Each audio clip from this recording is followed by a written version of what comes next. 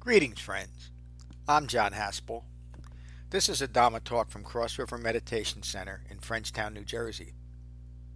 If you find benefit from this talk, please support the restoration, the preservation, and the presentation of the Buddha's Dhamma with your donation at becoming-buddha.com. Thank you. Peace.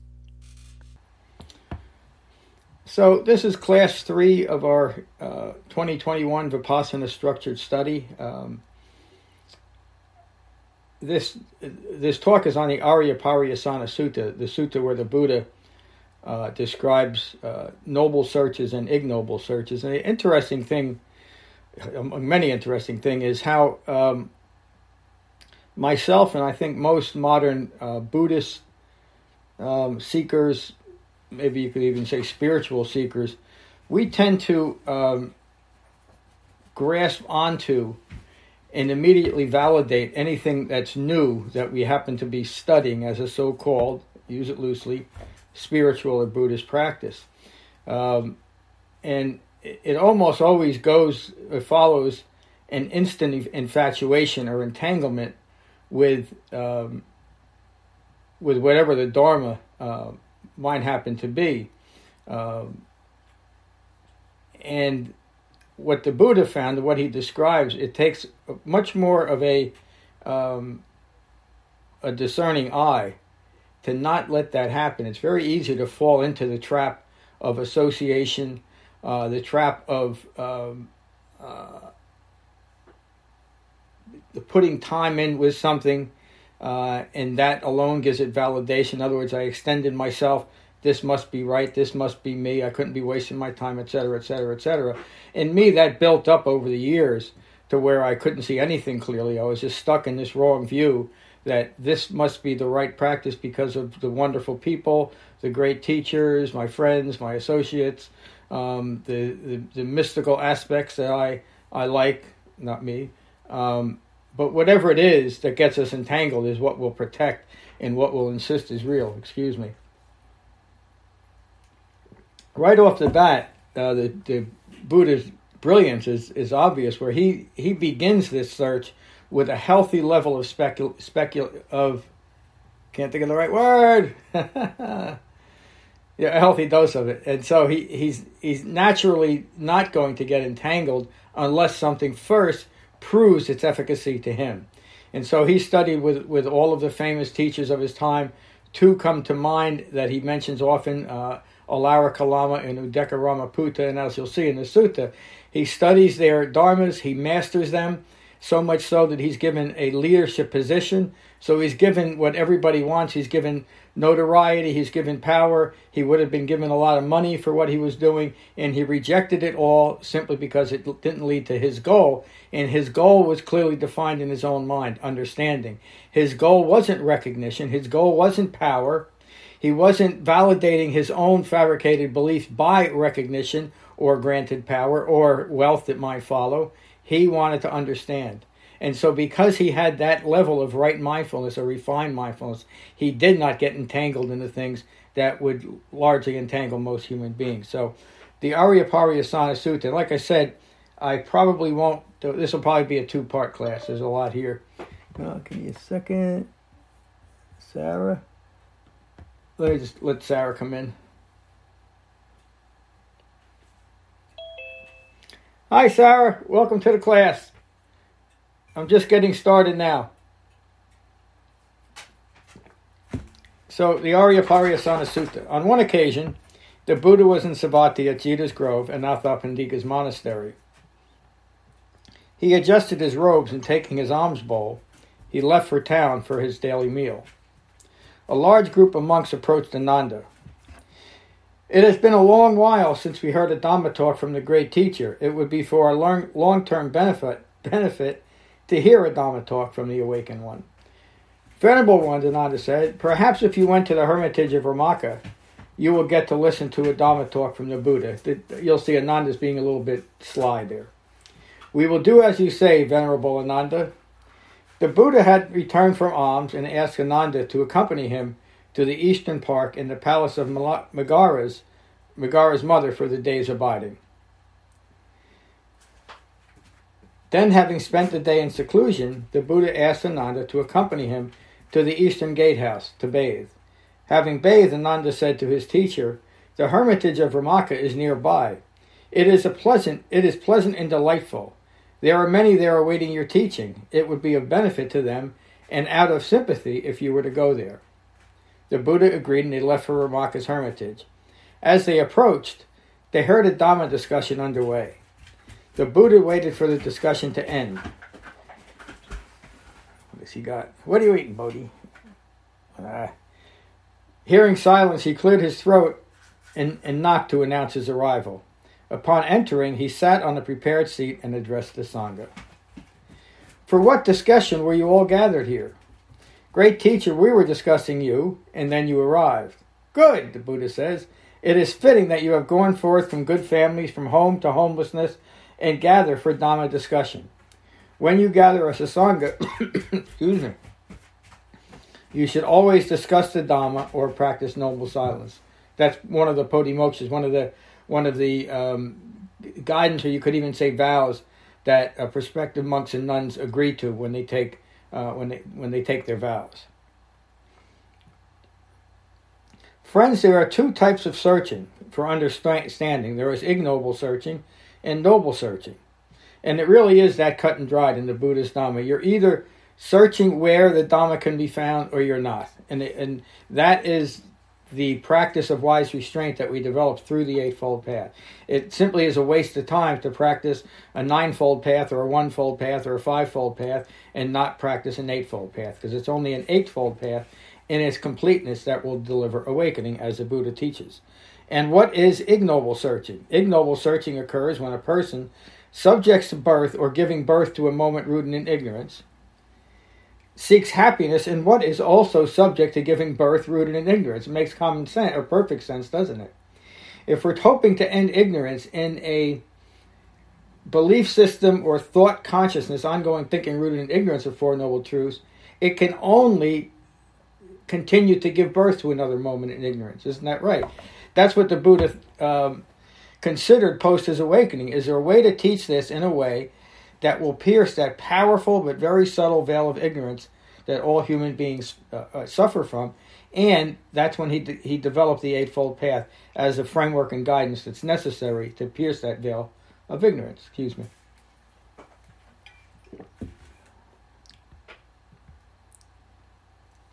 Ignobles, the Buddha continues, ignoble searching occurs when a person subject to sickness seeks happiness in what is also subject to sickness. So you see how this relates to the Buddha's description of dukkha. Birth is dukkha, sickness is dukkha, aging is dukkha, death is dukkha. Not getting what is desired is dukkha, getting what is undesired is dukkha. In short, the five clinging aggregates are dukkha.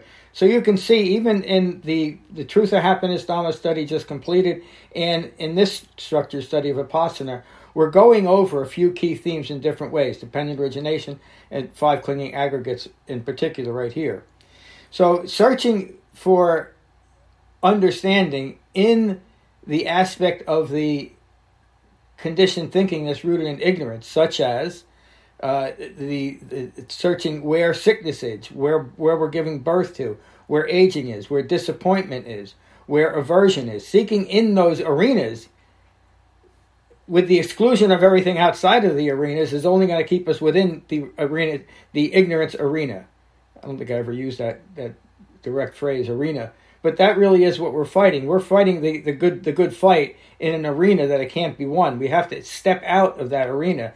And how do we find a path to step out? Where's the path to the doorway, if you will? It's the Eightfold Path. And if we're not walking that Eightfold Path, if we're not developing the Eightfold Path, we're simply going to be stuck in this feedback loop of self-referencing the disease that we're in, the sickness, the death, the disappointment, the aging. We're doing it all from within that fabricated perspective. And so there's no way to extricate ourselves. That's what the Buddha's teaching here.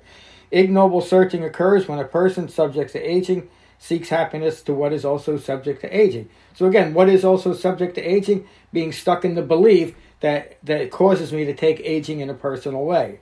Of course, once I let go of that, abandon that wrong view, I still age as a physical human being, but it's not something that I take personal. And that doesn't mean that I'm indifferent to it. In fact, I'll probably manage my sickness, aging, and death in a much more skillful way if I'm facing it head on, facing it with awareness, rather than continued ignorance. Oh, I'm never going to die, or I never should be sick, or none of this should ever happen to me. That's all a distraction, and it precludes me from taking wise and skillful action no matter what's occurring right here and right now.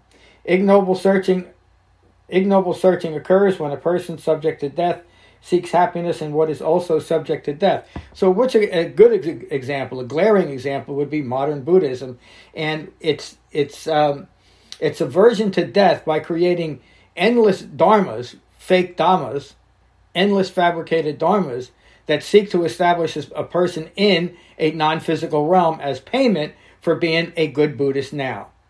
That's the same as many modern religions, and it's the same thing that modern Buddhist religions have adopted and adapted in sometimes obvious and sometimes subtle ways.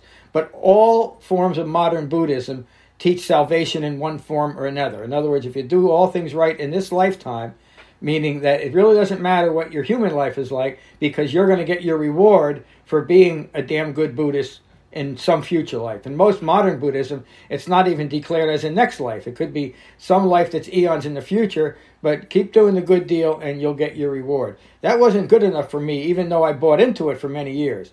And it was finally when I got frustrated with that same, to me now, bit of nonsense, to just keep doing it and you'll get your reward, was I able to find what the Buddha actually taught. So I had to reject exactly the same thing that the Buddha was rejecting, and the same thing that I'm asking you all to do in order to gain awakening. That's why I'm so emphatic about it. You cannot practice a fabricated dharma and incorporate it into a reality-based dharma. It simply doesn't work. Excuse me.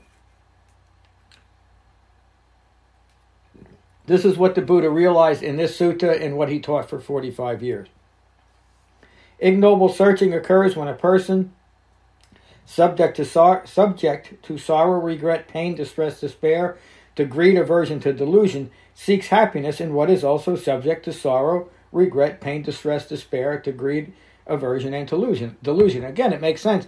The life of an addict or the life of anybody with a noticeable severe compulsion is an obvious way of looking at this, a good way of looking at it. But every human being who is rooted in ignorance has some form of compulsive behavior, even if it's a compulsion to maintain fabricated views, which is the common human dukkha, if you will. An extreme example of good would be a drug addict. I couldn't keep out of mind the object of my greed, distress, and despair, the object of my deluded thinking, the object of my ignorance. It was the essence of alcoholism and drug addiction that I keep thinking about, when am I getting my next fix? When am I getting my next fix? Even though that next fix was likely going to kill me, and I knew it.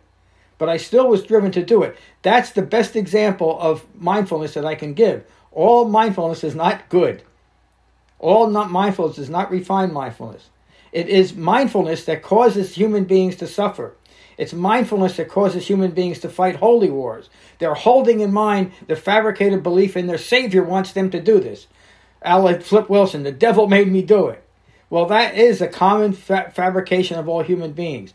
I was talking to someone earlier. I can't remember if it was one of you. Forgive me if it was. The most common human disease, mental disease, is the Messiah complex, believing that I can save you. And it's what gets us into the most trouble as human beings. It's what's ruling many governments worldwide. This belief first that a population needs salvation, and then holding yourself as the most obvious point of salvation is the best way to keep power in this world. And it's used over and over again, whether it's in governments or in personal relationships. I know the way. I know the fix. I can fix you. And often we take that from I don't want to get too deep into that. Often people that have made changes in their lives that help them personally now become proselytizers for that same change. In other words, because I did it, you must all do it. And I see it all the time in the 12-step rooms. People that have 18 seconds of sobriety now are going to help the whole world stay sober when they don't even know how they did it. And again, I'm not putting down people, but that is very typical. In the Dhamma, it doesn't happen, does it? Because in the Buddha taught us how to teach the Dhamma, even though we may be very enthusiastic about what it's done for me. Ehe pasiko. You have to come and see for yourself. And that's again what the Buddha is saying here, how to know what a noble search and an ignoble search is. You do it, you know it by your the results of it. And what is subject to birth, the Buddha asks. Spouses and children are subject to birth. Excuse me. Remember, the Buddha said birth is suffering. And if spouses and children are subject to birth, he's also saying they're subject to causing dukkha in our lives. Excuse me. So what does he mean by that? And isn't it acceptable that spouses or children should prove to bring us dukkha? It depends on how we're looking at that. The Buddha's talking about, in the overarching Buddhist Dhamma, is taking things personal because our thinking is rooted in ignorance. And so when we take our spouses or our children personally, we form an ownership over our spouses and our children. They are mine. Excuse me. And because now I have joined with my spouse and joined with my children, I'm getting a sense of belonging to the world because of my reference to who's my spouse and who's my children. When any change occurs in those children, as the Buddha teaches, there's going to be stress and suffering, including, it might just be the change of my spouse is no longer happy to be with me. That's a change that's common, isn't it? But if I am taking my identity from being entangled with that spouse, joined with that spouse, it's going to cause me great pain and suffering. Not just the pain and suffering of getting used to not having this person in my life, but the pain and suffering that's fabricated, that's leading to me thinking I'm being rejected because of having that person in my life. That's what the Buddha is talking. And it is taking it personal that is causing me to be subject to another person who is subject to birth, meaning subject to change. The same thing with our children. Our children are going to change, and it's not just the obvious. What if my children gets a terrible illness, is going to die? Many of us who have had children have anxiety when children leave the house, they leave the nest. That's an aspect of this. And again, it's not right or wrong, but it's to be noticed that we're craving and clinging is at its most pernicious and difficult to notice, is at its most subtle. Spouses, friends, children. The Buddha continues. Other men and women are also subject to birth. Animals of all types are subjects to birth. Gold and silver, meaning material wealth, are subject to birth. As soon as I attach myself to that large pile of gold I have in the back room, now I'm subject to the impermanence, excuse me,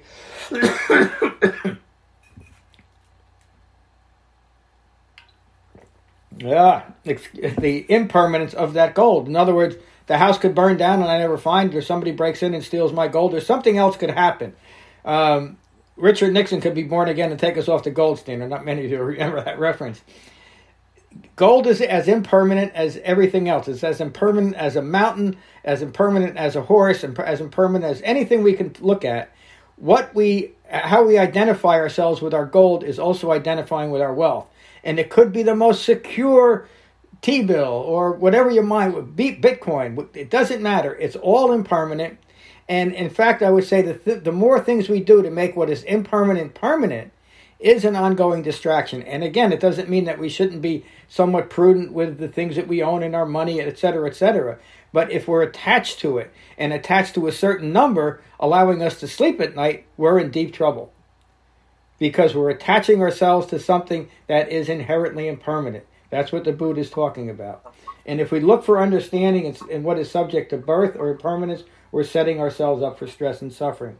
When these are seen as acquisitions, one becomes attached and infatuated with these acquisitions. Seeking happiness with what is subject to birth is an ignoble search. Likewise, these are all subject to sickness, aging, to death, sorrow, regret, pain, distress, despair, to greed, aversion, and delusion. Seeking happiness in any of these other aspects of what is subject to sorrow, regret, pain, distress, despair, greed, aversion, and delusion is ignoble searching. And what is noble searching? I'm just going to read this quickly and then end it for tonight. And what is noble searching? Noble searching is, while being subject to birth, seeking to understand the suffering of birth, seeking the unborn, the unexcelled release of the yoke, the unbinding. What is the Buddhist talking about? The Buddhist talking about the entire Dhamma here. Noble searching is while being subject to birth. That's such an important line. While being subject to the effects of ignorance, here's a way of recognizing and abandoning your own ignorance. That's the brilliance of the Buddha's Eightfold Path. I'm going to read it again. Noble searching is while being subject to birth, seeking to understand the suffering of birth, seeking the unborn, the unexcelled, the release, the yoke, the unbinding. The unexcelled, the release. Release from what? Again, what are we talking about? Release from ignorance. Ignorance of Four Noble Truths is the yoke we wear around our necks as the burden of an uninformed, ignorant human life. Once ignorance is recognized and abandoned, the yoke is gone. Release has been effected. This is what is called the unbound state, or the state of unbinding. We're no longer clinging to or bound to wrong views that are characterized by wrong associations and fabricated dharmas. Excuse me. So, ignoble searching is any type of search in the context of so-called spiritual practice, self-understanding, Buddhist practice, you might even call it New Age dogma. Any of that is ignoble if it's outside of what the Buddha taught. As far as being an authentic Dhamma practitioner, if any of you are enamored with something else and you want to practice it, and it doesn't distract from your developing the Eightfold Path, I would say go ahead and do it. What I would say, though, is I haven't found anyone who's been able to practice two types of seemingly spiritual practices at the same time without diminishing probably both of them. But again, I'm not taking a stand against it. I'm just saying I don't know if it's possible. And for my own self, the Buddha's Dhamma had the most effect when the only thing I focused on was it. So let's go around the room. I think I'll start at the bottom with Tim. Tim, how are you?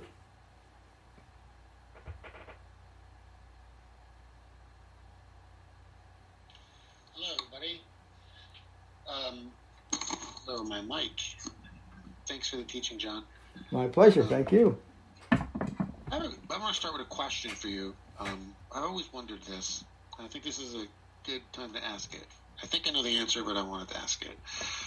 On the three defilements, why is clinging not a defilement?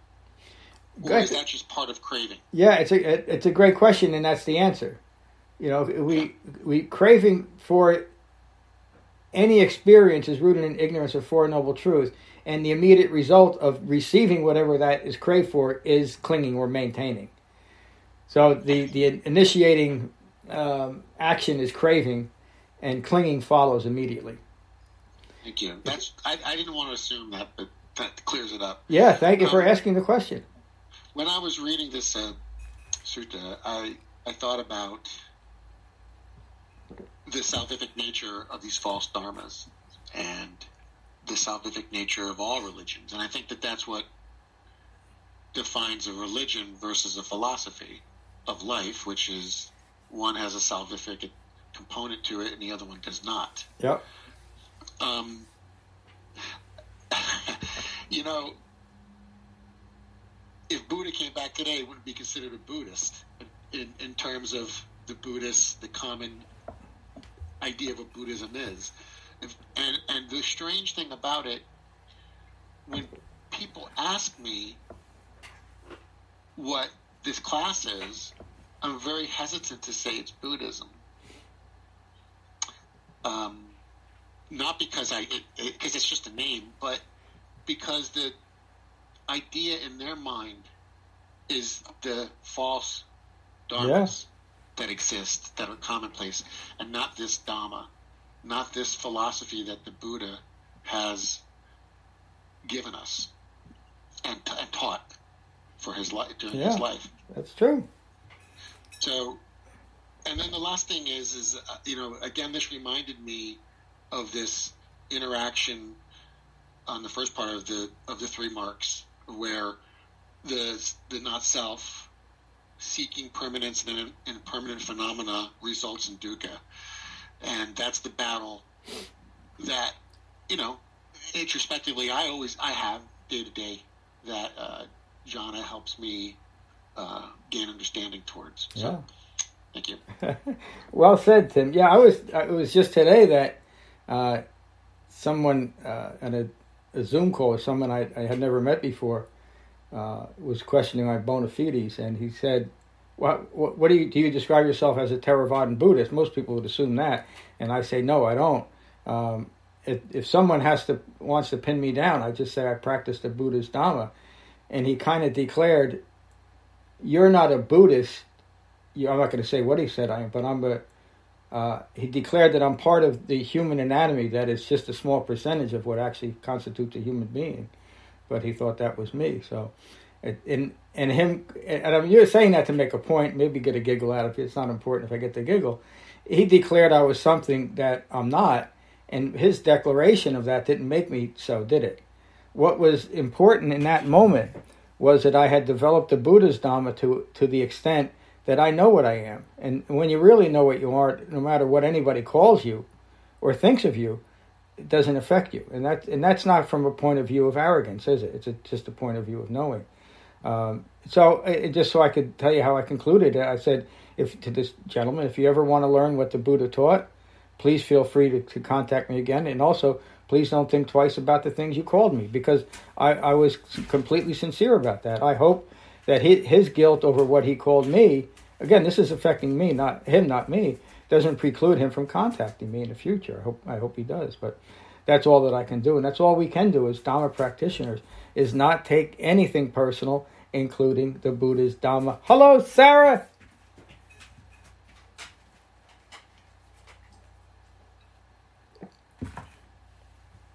Okay, so it's hard for me to bow because I'm holding the phone. You don't have to.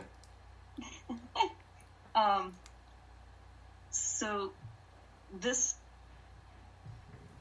sutta, is that what you call it? Sutta, yes.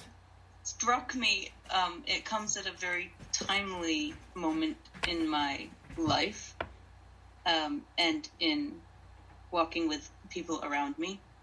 And I think what strikes me is there's a tendency in circles that I work for people to cling to me, to hold on to me, and I very much keep turning them back to the principles and to the truths, the Four Noble Truths, or the Eightfold Path, and so I love even the way that this sutta starts out. Here they are, they're walking along, and they go to this meeting, and Siddhartha says, "Okay, so what are you talking about?" And they're like, "Hey, well, actually, we're talking about you." And he's like, "Okay, well, it's good that you've come this far." Yeah, that's great. You notice that.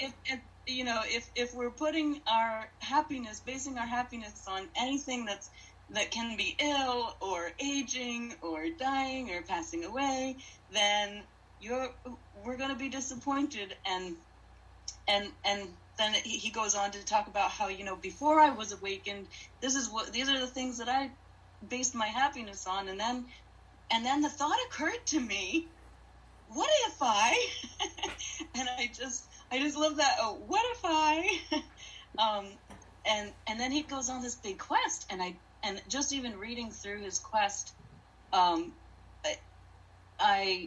resonate with a lot of the things that he experienced, as far as things that were even disappointing to him about different teachings that he encountered, and what was missing in them. And he had this list of things that were important to him, that it had to create detachment, and it had to create unbinding, or it wasn't going to be satisfactory. And then he gets to the end, and he's like this but where I found it's this perfect place, but it's so difficult to get to get here. And so therefore, how could I ever teach it to people who just insist on being attached to everything? and then it occurs to him, oh, I know. Well, then I will just teach to the people who have ears and the ones who have eyes. Yep. The one, who are ready to hear the teaching. And that's just a great realization that not everybody is going to be ready for that. Yeah. To unbind from the world, but I don't have to let them attach to me either. That's right. Thank you, Sarah. You showed great insight. And this sutta and a few others really display the person, the human being that Siddhartha Gautama was, his thought process, his own initial doubts and speculation about what he was discovering. And this and the Nagara Sutta, I think, are probably the two most personal suttas that he ever taught, and a great insight into the Buddha's focus on what he felt was important to understand, and so what is important to us to understand too. Excuse me. Thank you, Sarah. Kevin, how are you? Doing well, John. Nothing to add tonight. Thank you very much for this teaching. Appreciate it. I'm glad you joined us. Hello, Brett.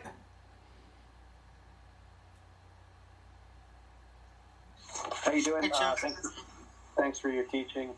Good to see everybody tonight. I don't have much to add to it, but I appreciate I appreciate the teachings and everything that went along with it. So good to be here. Thank you. Thank you for joining, Brett. Hello, Ram. Hi, John. Hi, everybody. These searches are they're strange journeys. In my own search, which started when I was in my early 20s, I don't recall I was so much looking for salvation in that.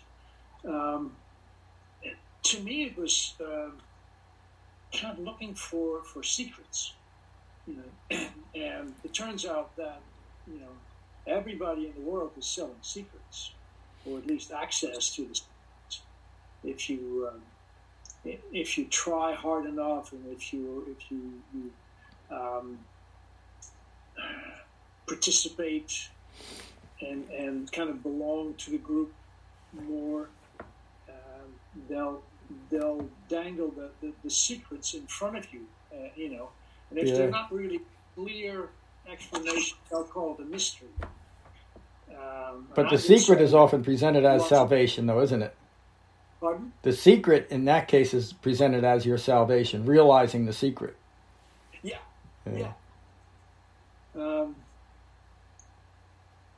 But it's there's a lot being sold out in the world, for people that are looking for things. Yeah. And it turns out everybody is pretty much looking for something. And if it's not the almighty dollar, there's plenty of others that will sell you secrets, and they'll want some of the almighty dollar in exchange for that. Yep. That's just about every system in the world today has that bottom line mentality. Even if it's Wrigley selling a pack of gum, if you buy their gum, you get 2 mints in one, not just one. There's salvation in that double mint, isn't there? And again, I'm not being all that silly, am I? This is how things are presented to us, and have always been. Whether it's a spiritual secret or something special you can buy on the marketplace that nobody else can get, even though they sell 1 million of them a day, it doesn't really matter, is it? Yeah, and it's even sold as if you're not charging for the secrets that you have to impart, you're not giving them their real value. Yep. Even as a so-called modern spiritual teacher, you need to have a bag of tricks. You need to have some kind of magic trick you can show or promise. And geez, I can't do that. Yeah, I know. Stay with me and you'll grow hair too. Oh yeah. I'm not only the president, I'm a client too. Yeah. That's all I had for today, John. Thank you, my friend. Hello, Julia. Yeah. Hello, John. How are you? Everybody. I agree with Rom. Ever since I was a little girl, I found myself looking for, I guess you could call it secrets or some form of some kind of truth, and I too studied many different practices. My family had gone away from even Catholicism, and I said, okay, well, there must be something there. So I became a devout and a teacher and everything. And then I realized, this is not the place, So I went from one thing to another, kind of like the Buddha. Yeah. and each time I found that there was nothing there, Although there may be some truths in everything there, but there was no, there was no path to finally unbinding. Yeah. And that's the key. And in the Buddha's teaching, there is a path to unbinding, and the basic thing is that we have to understand impermanence. We have to understand the three marks of existence and the Four Noble Truths, so that we can see that there is nothing here that can define or identify. Or can we find ourselves in this phenomenal world? Yes. Oh. That's what I have to say. Yeah, thank you, Julia. Yeah, the Dhamma has to be kept pure because it's too easy to corrupt it with other views that seem reasonable, seem Dhamma-like, when they're simply a distraction. The modern movement is the Bodhisattva ideal is the most prevalent vow that modern Buddhists take, the Bodhisattva vow, and yet it's the thing that the Buddha says repeatedly, describing himself before his awakening as an unawakened bodhisattva. Yet most of modern Buddhism aspires to be that unawakened bodhisattva. So I guess I need to clarify. Bodhisattva means a person who puts aside their awakening until all sentient beings are awakened. That sounds entirely reasonable, doesn't it? It sounds very compassionate. Of course, it obviates and denigrates everything the Buddha taught. The Buddha awakened. He didn't say, I better not awaken yet because there's still 300 million people or 9 billion people that need to awaken, so let me hang on. He awakened, and then he taught everybody who would listen.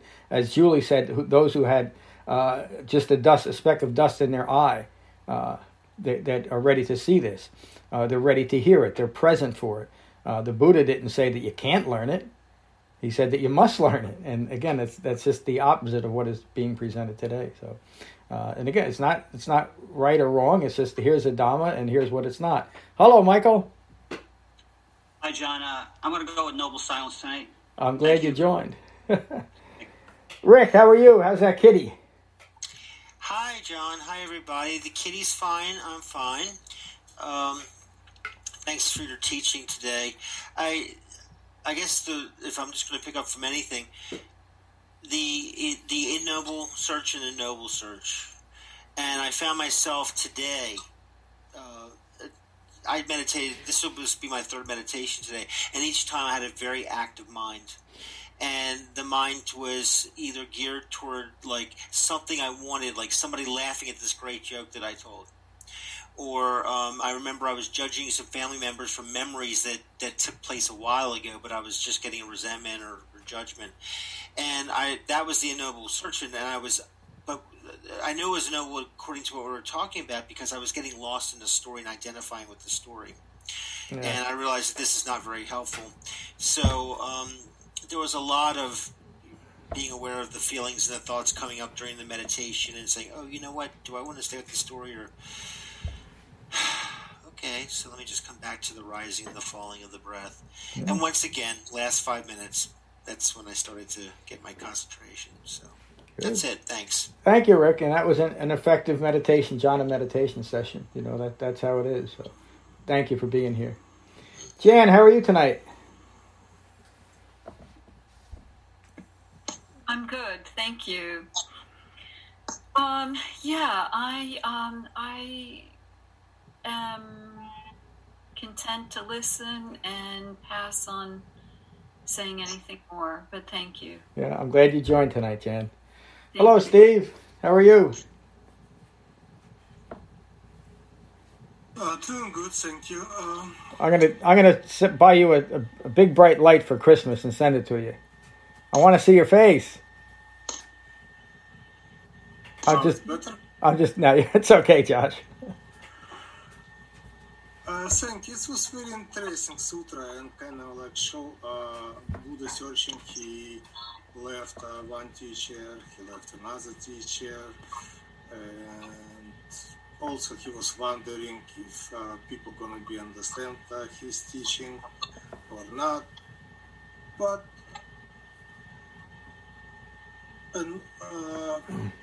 it's come back kind of like for main his teaching is ignoring of Four Noble Truth was very interesting, kind of like repetition again. So if you view relate on your sixth sense, it's around you. It's kind of like very good reinforcement of his teaching. Thank you very much. Thank you, Steve. Yeah, it as a Dhamma teacher, it's important to me to keep pointing it back to, dependent origination and Four Noble Truths, and the Eightfold Path is the path we develop, and it really is just that simple. The Buddha didn't teach anything else except he taught 84 additional suttas that support this understanding. So, thank you, Steve. Hello, Meg. Hi, everybody. I've had a few situations in the last couple of weeks where I realized, when I look back, that I was able to practice this unbinding. I'm reading this right now, this unbinding from views rooted in the ignorance of the Four Noble Truths. And I realized that what I did was these 4 steps, but I didn't know that that's what I was doing. And so I'm reading this right now going, wow, what if I just took those steps and just like watch myself through that every time I had a situation, Yeah. And I thought maybe I can, get where I want to be, with a little less stress, and do it a little bit faster, But anyway, that's all I really have. Thanks, Meg. That's great insight to realize just that. This is years and years ago when I was kind of waffling about getting involved in yet another Dhamma practice, and still kind of stuck and entangled in the fabricated dharmas, until I realized that even if this isn't what the Buddha actually taught, it's still a much better way of living my life, and that kind of allowed me to jump in wholeheartedly. And then very quickly I realized, that just by focusing on what the Buddha taught to the exclusion of everything else made a difference in my life, and it worked. So, and that's just the self-encouragement that I keep talking about, what you just discussed, Meg. It's important to recognize where the Dhamma is working, because then we are self-encouraging ourselves to continue. It's not just the teacher, it's not just the Dhamma itself, but as you yourself and through your own experience. So, thank you, Meg. Hello, Josh.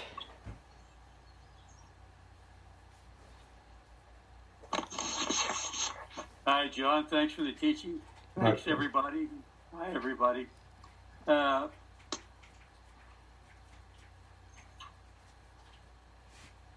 I noticed the one thing that has helped me more than anything else is being aware when I start taking things personally, much more than I used to. And it's almost like it just pops up. I don't, you have that gut feeling to start getting angry or anxious or whatever, and I realize that, and then I try to practice the Dhamma and let go of that. And boy, I tell you, I still got a long ways to go with that craving thing.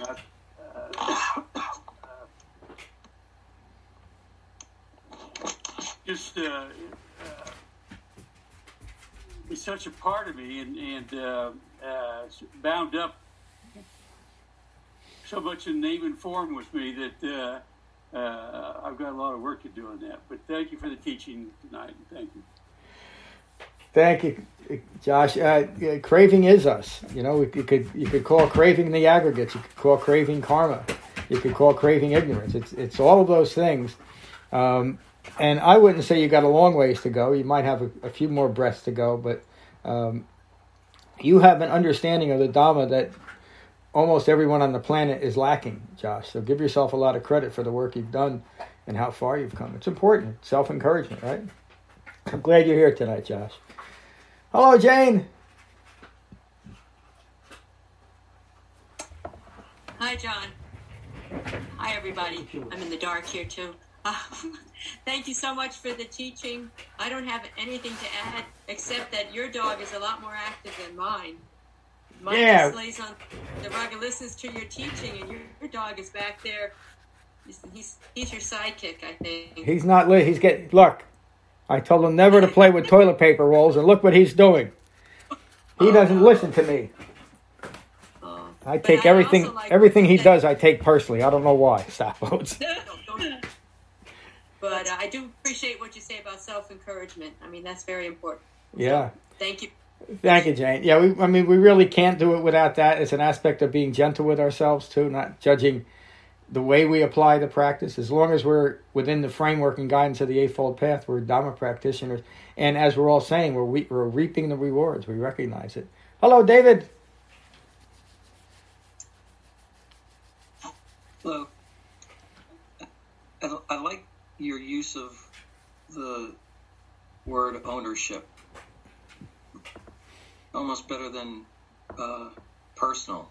Yeah. Because we do take ownership, and I think that's where we start making accommodations in our practices.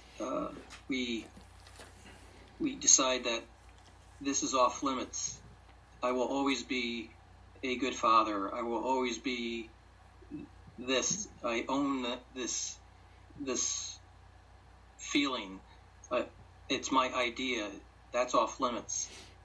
But the Buddha taught us that all things are empty in nature. It can't be something owned. It can't be something controlled.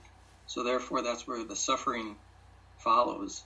So, Tim brought up the defilements, and each one of those are manifested in the hindrances. Yep. And that's where we can see it in action when we sit. And I can't concentrate beyond the most mundane level of concentration.